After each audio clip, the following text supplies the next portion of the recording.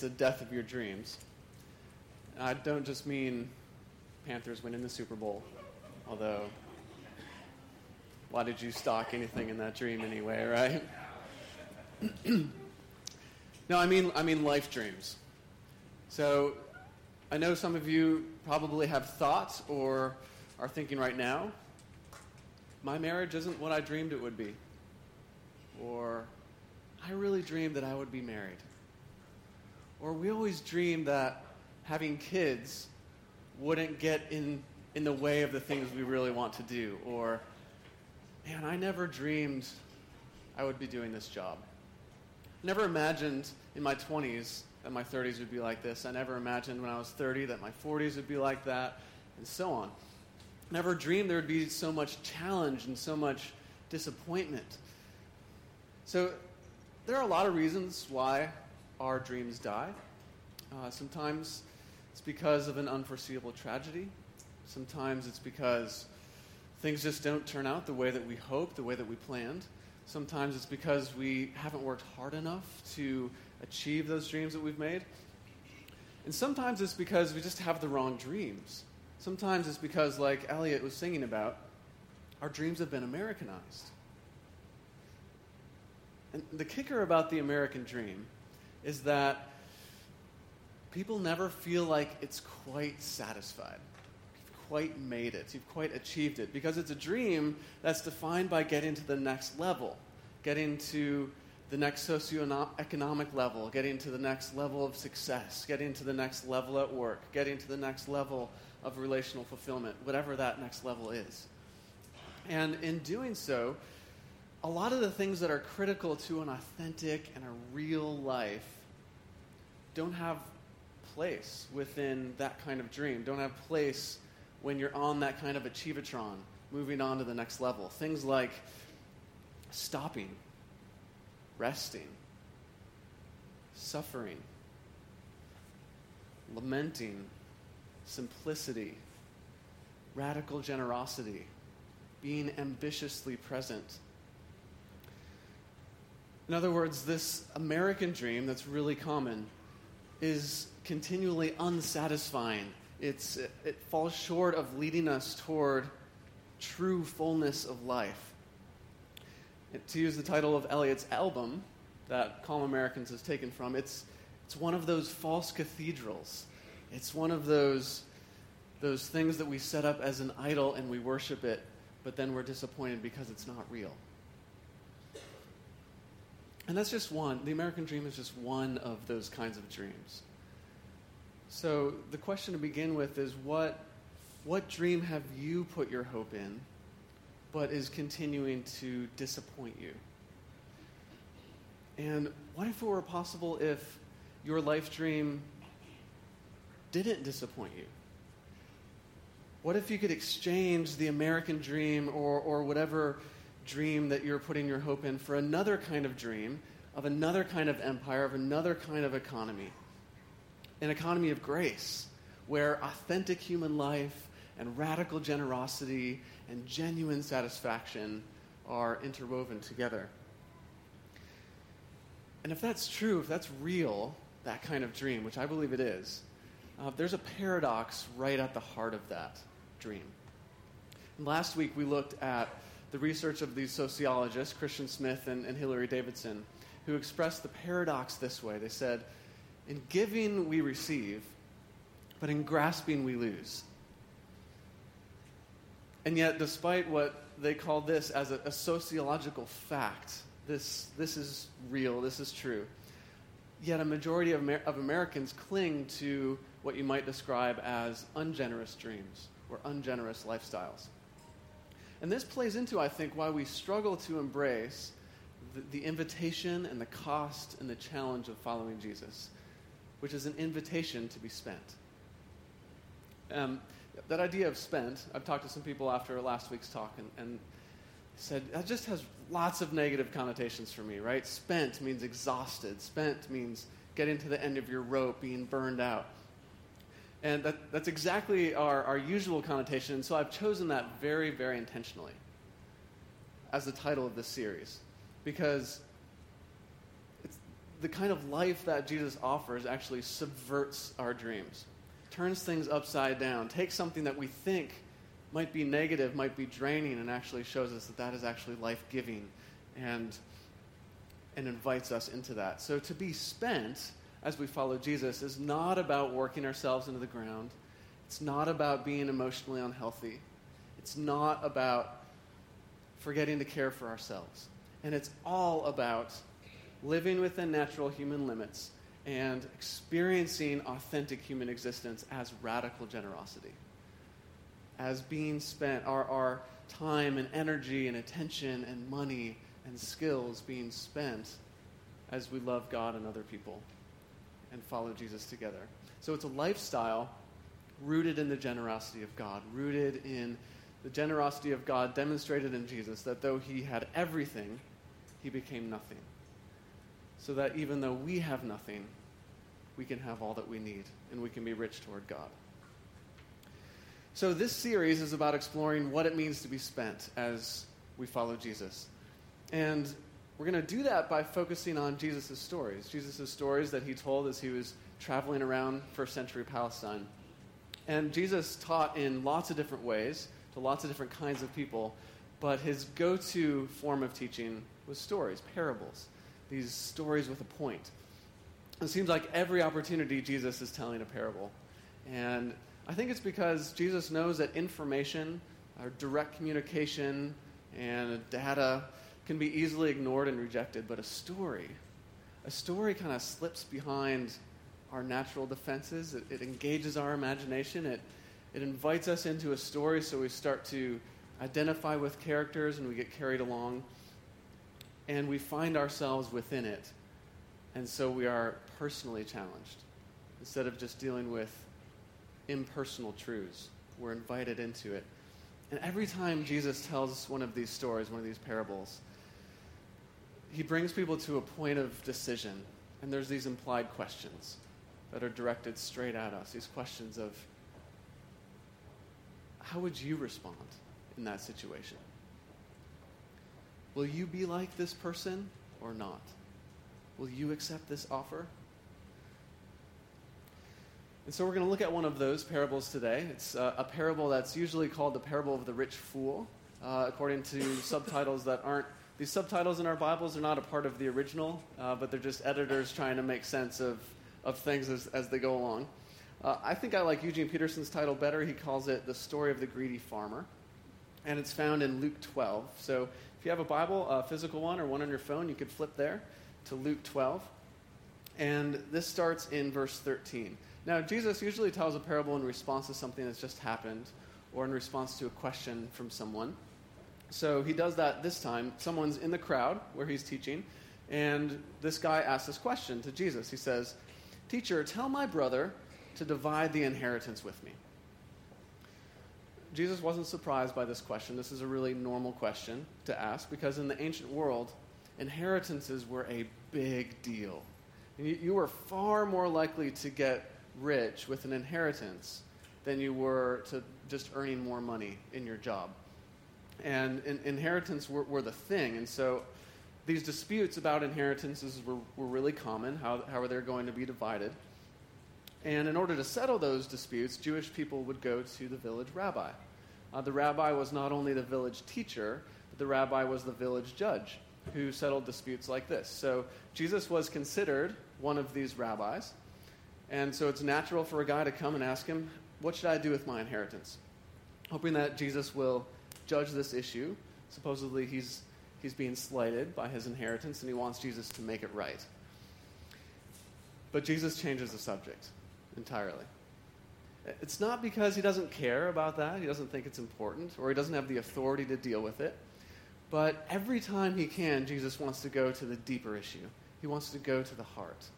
And so he changes the subject to get there, to address the heart issue. And so here's how he responds. Jesus replied, "Man, who appointed me a judge or an arbiter between you?" And he said to them, "Watch out. Be on your guard against all kinds of greed. Life does not consist in the abundance of possessions." It's kind of strange. This man is just hoping that Jesus will settle this dispute over this inheritance. But Jesus is exposing what's really going on, what his motivations are, what his driving passion is, what his dream is. Because he's saying, watch out for this insatiable thirst for more. That's what greed means. The original Greek word that's translated greed means insatiable thirst for more. And so greed is like this thirst that you try to quench by drinking salt water. Have you ever tried that? Have you ever tried to drink salt water? I haven't either. I'm glad none of you have tried this. It just makes you more and more thirsty because of the salt levels. And as you drink more and more, you get thirstier and thirstier. It will eventually kill you. And Jesus is saying, stop trying to quench your thirst with getting more and more, because that's not what life is all about. Life isn't about how much stuff you get. And the implied question already is, do you believe that? I mean, maybe you'd say, yeah, I believe life isn't about how much stuff I have. But I mean, do you really believe that? In other words, do you live it? Is this something that you feel in your bones and you know is true, and so you're living out of that kind of truth? That's what Jesus wants us to be wrestling with. And so he tells a story. He tells a parable. I'm going to read the whole thing and then go back and look at the various parts of it. So he told them this parable. The ground of a certain rich man yielded an abundant harvest. And he thought to himself, what should I do? I have no place to store all my crops. He said, here's what I'll do. I'll tear down my barns and I'll build bigger ones. And there I'll store my surplus grain. I'll say to myself, you have plenty of grain laid up for years, so take life easy, eat, drink, be merry. But God said to him, fool, this very night your life will be demanded from you. Then who's going to get what you've prepared for yourself? This is how it will be with whoever stores up things for themselves, but is not rich toward God. So to go back to the beginning, the story begins here with this farmer who has this huge bumper crop, and so he has a problem, right? We're not really meant to feel sorry for him. It's like, oh man, what am I going to do? I've got 4 sports cars. What am I going to do? I can't fit this massive TV in my basement. Man. That's how it would have struck a first century audience. And what's striking is what he doesn't say. He doesn't say, well, I guess I could sell 2 of those cars. I guess I could get a smaller TV that will actually fit in my basement. I guess I could just give some grain away to my neighbors. No, that's not where he goes. He goes, I know, I'll build bigger barns. Obviously. I'll build a new house with a bigger basement. I'll build a bigger garage so I can fit those 4 sports cars in there. And then, once I've expanded, then I can really kick back and enjoy this, finally. In other words, so he's doing 3 things to solve this surplus problem that he has. He's expanding, he's saving up everything for himself, and then he's sitting back to enjoy it. And here's the thing. Jesus isn't saying that any of that is wrong. Having a surplus is not wrong. Saving is not wrong. Enjoying God's gifts like that is not inherently wrong. What's wrong is the underlying attitude that Jesus senses is driving this guy's life. The life orientation, the heart posture, the dream out of which this guy is living. And then how that deep internal reality is driving his habits and his actions and his lifestyle. The pastor and writer Eugene Peterson once wrote, greed is a nearly invisible sin, a tiny parasite that makes its home in the intestines of wealth. And Jesus is trying to expose it. Jesus is saying that there's 2 fundamentally different postures you can have toward being successful, getting more stuff, and you can feel them in your gut. That's where it starts. And one is represented by the farmer, which is, oh, good, more for me. And the other is represented by those who take part in God's kingdom, those who take part in this economy of grace, which is, oh good, more to share. Two fundamentally different postures.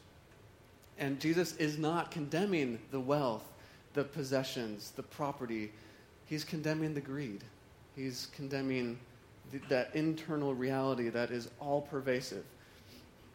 And avoiding that parasite of greed means enjoying what God has given us while simultaneously living with open hands and open lives and open hearts and experiencing the pleasure of giving it away. So it's a paradox. Giving we gain, and grasping we lose. There's this satisfaction in receiving and giving away, being spent. So Jesus then talks about why this is actually a wiser way to live, why it's a more satisfying, fulfilling way to live. And so we see first in verse 20, he says, one reason is your life could end at any moment. And let's be honest, this is something we don't like to think about, especially for those of us who are younger. Kind of, yeah, sure, my life could end at any moment. But really, life is fragile. Life is uncertain. We don't know what tomorrow will bring. And so Jesus is saying, how you spend today represents how you're spending your life. Not the decisions you make tomorrow, not the goals that you've made for 3 months down the road when you have things kind of all aligned. Now, today is how you've decided to live. And we have this piece of artwork hanging in our kitchen that has Annie Dillard's words. Very similar. How we spend our days is, of course, how we spend our lives. In other words, it's how we spend today that matters. And so Jesus is pushing us to that point of decision. How will we respond? And, of course, you can respond in two very different ways to that reality that life is fragile, that life is uncertain. We don't know what's going to happen tomorrow. You could say, that's all the more reason to enjoy, eat, drink, be merry, center my life around my own needs and my desires, spend for me. Because I don't know if I'm going to have it tomorrow. But if you do that, Jesus says, and your life ends abruptly, what's going to happen to everything that you've accomplished? What's going to happen to all of those things that you've stored up for yourself? And the image that I get here is of this abandoned building that's been taken over by squatters.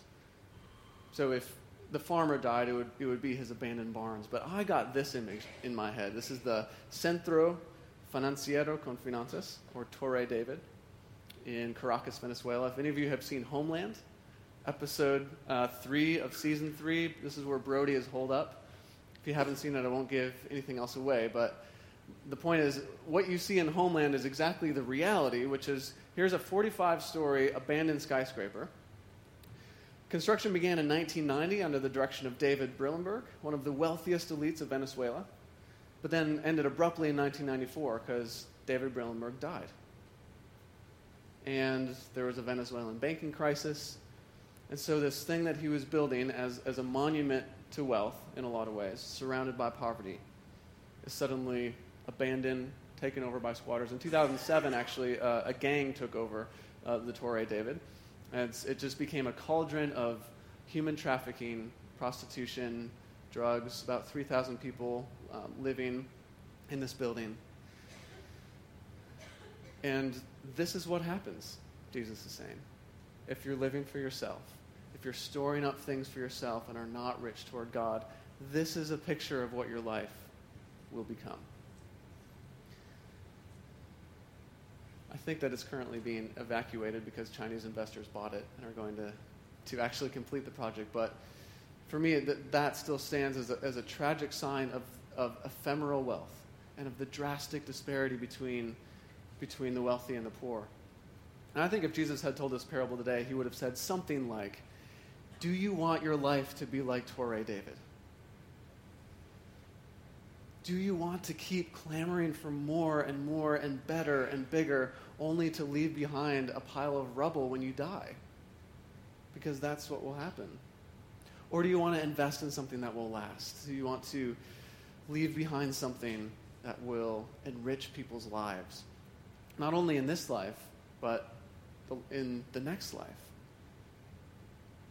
And again, Jesus comes back to this in verse 21. The problem is not storing up stuff for yourself. The problem is storing up stuff if you are not rich toward God. So storing up stuff without caring about the dreams that God has for your life. And Eugene Peterson paraphrases that last verse in this way. That's what happens when you fill your barns with self and not with God.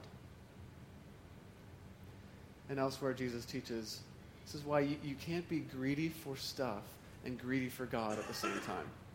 You can't serve wealth and serve God at the same time. You can't live for wealth and live for God at the same time. It doesn't work. There's not enough room. And right after telling the parable, then, Jesus gets really practical. He says, there's a difference then between living with worry about getting more and more and living with contentment.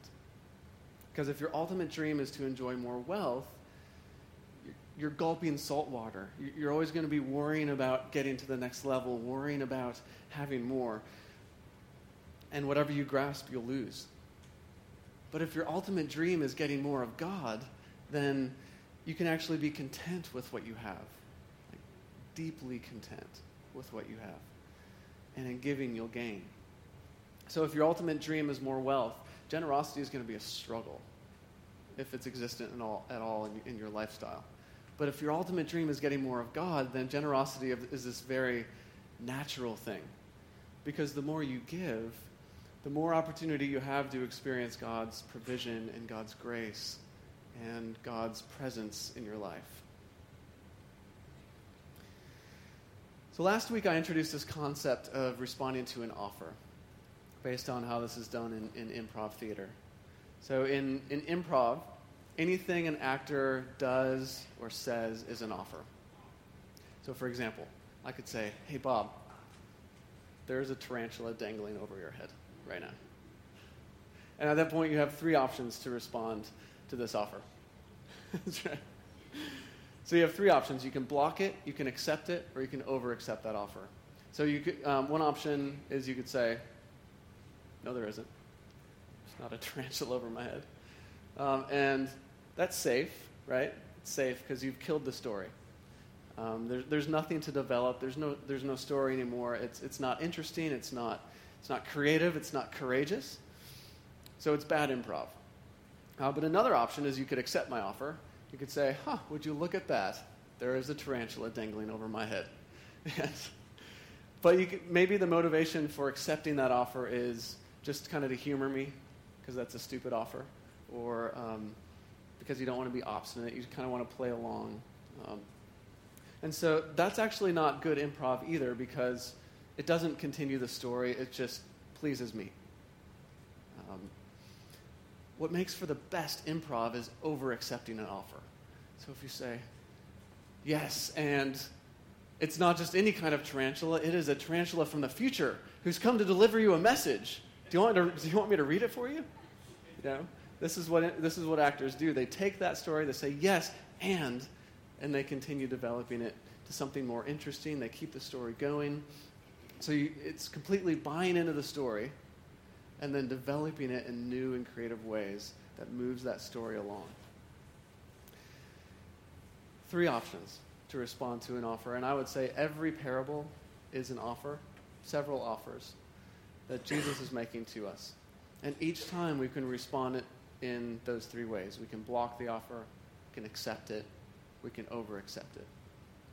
And today's parable has helped us see that to varying extents, all of us struggle with chasing after dreams that involve filling our lives with self-riches, whatever that is, wealth or whatever, anything else. But today's parable has invited us to chase after another dream, God's dream for our lives. And the offer of that dream is fill your life with God's riches. That's the offer. And it's up to you to block it, accept it, or over-accept it. So you could block it very easily. You could say, no, I'm very content with my dreams. I'm very content with keeping myself at the center of those dreams and making myself happy. So if it makes me happy to be generous, I'll be generous, but not because that's motivated by any kind of divine generosity or anything like that. So blocking the offer is the irreligious response, is what I would call it. And it might make the most sense. Often it does, kind of at first blush, make the most sense. No, that's too challenging. I don't believe that. No. But Jesus is warning us that's not going to be satisfying for you.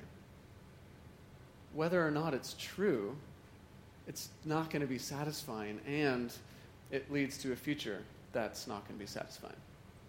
So another option, if you don't block it, is to accept the offer, to say, yeah, I can see that this dream is better. I want to be rich toward God. So I'm going to start being more I'm going to start doing lots of really good religious stuff to be more generous. And then I think that God will be more pleased with me then, right? If I do that, He'll respond to that and kind of give me more. So I'm going to do. I'm going to give because that's the right thing to do. Now, that might seem like it's a better response than blocking because you're actually responding positively to the offer. But the motivation is off. It's the wrong story.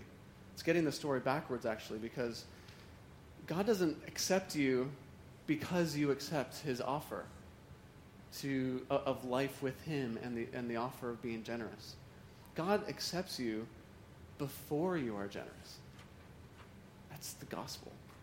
God accepts you before you're generous because He accepts you in Jesus and because of His generosity. And so this offer is not about guilting us to be more generous, of just doing better and being more generous. It's about experiencing more of God, experiencing more of God's grace, and then out of that, flourishing as God has intended us to flourish in radical generosity. So the offer stands, and it's exhilarating to over-accept it. It's always exhilarating to over-accept an offer. But let me tease you with what it would mean to over-accept this, to say yes, and God, fill me with more of you.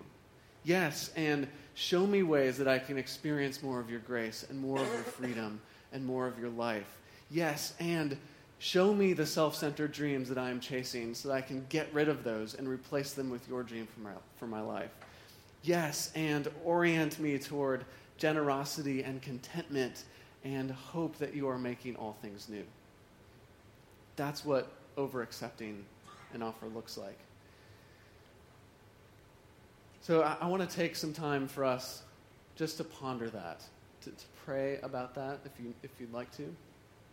So I think we should have some silence to give us some space to think about right now, because, again, how you spend your day, how you spend your moments is how you're spending your life. So the decision has to happen now.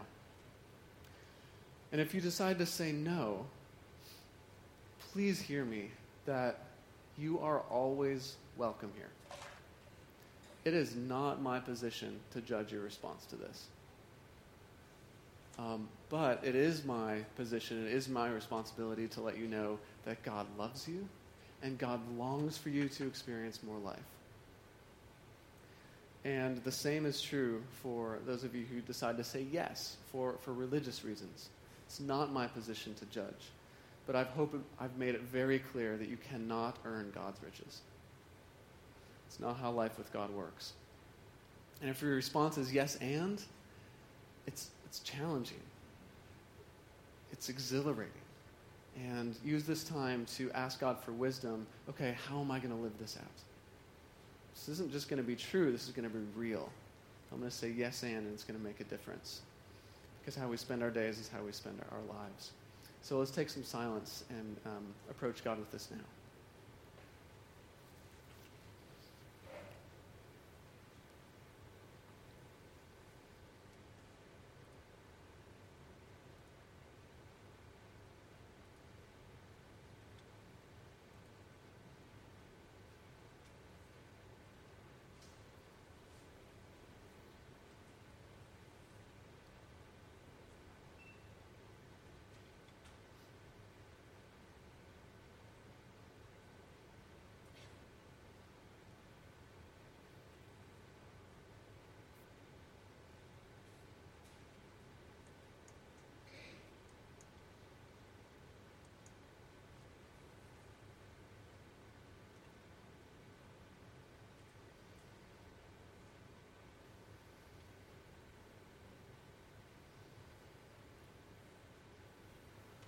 Father, your love for us is boundless.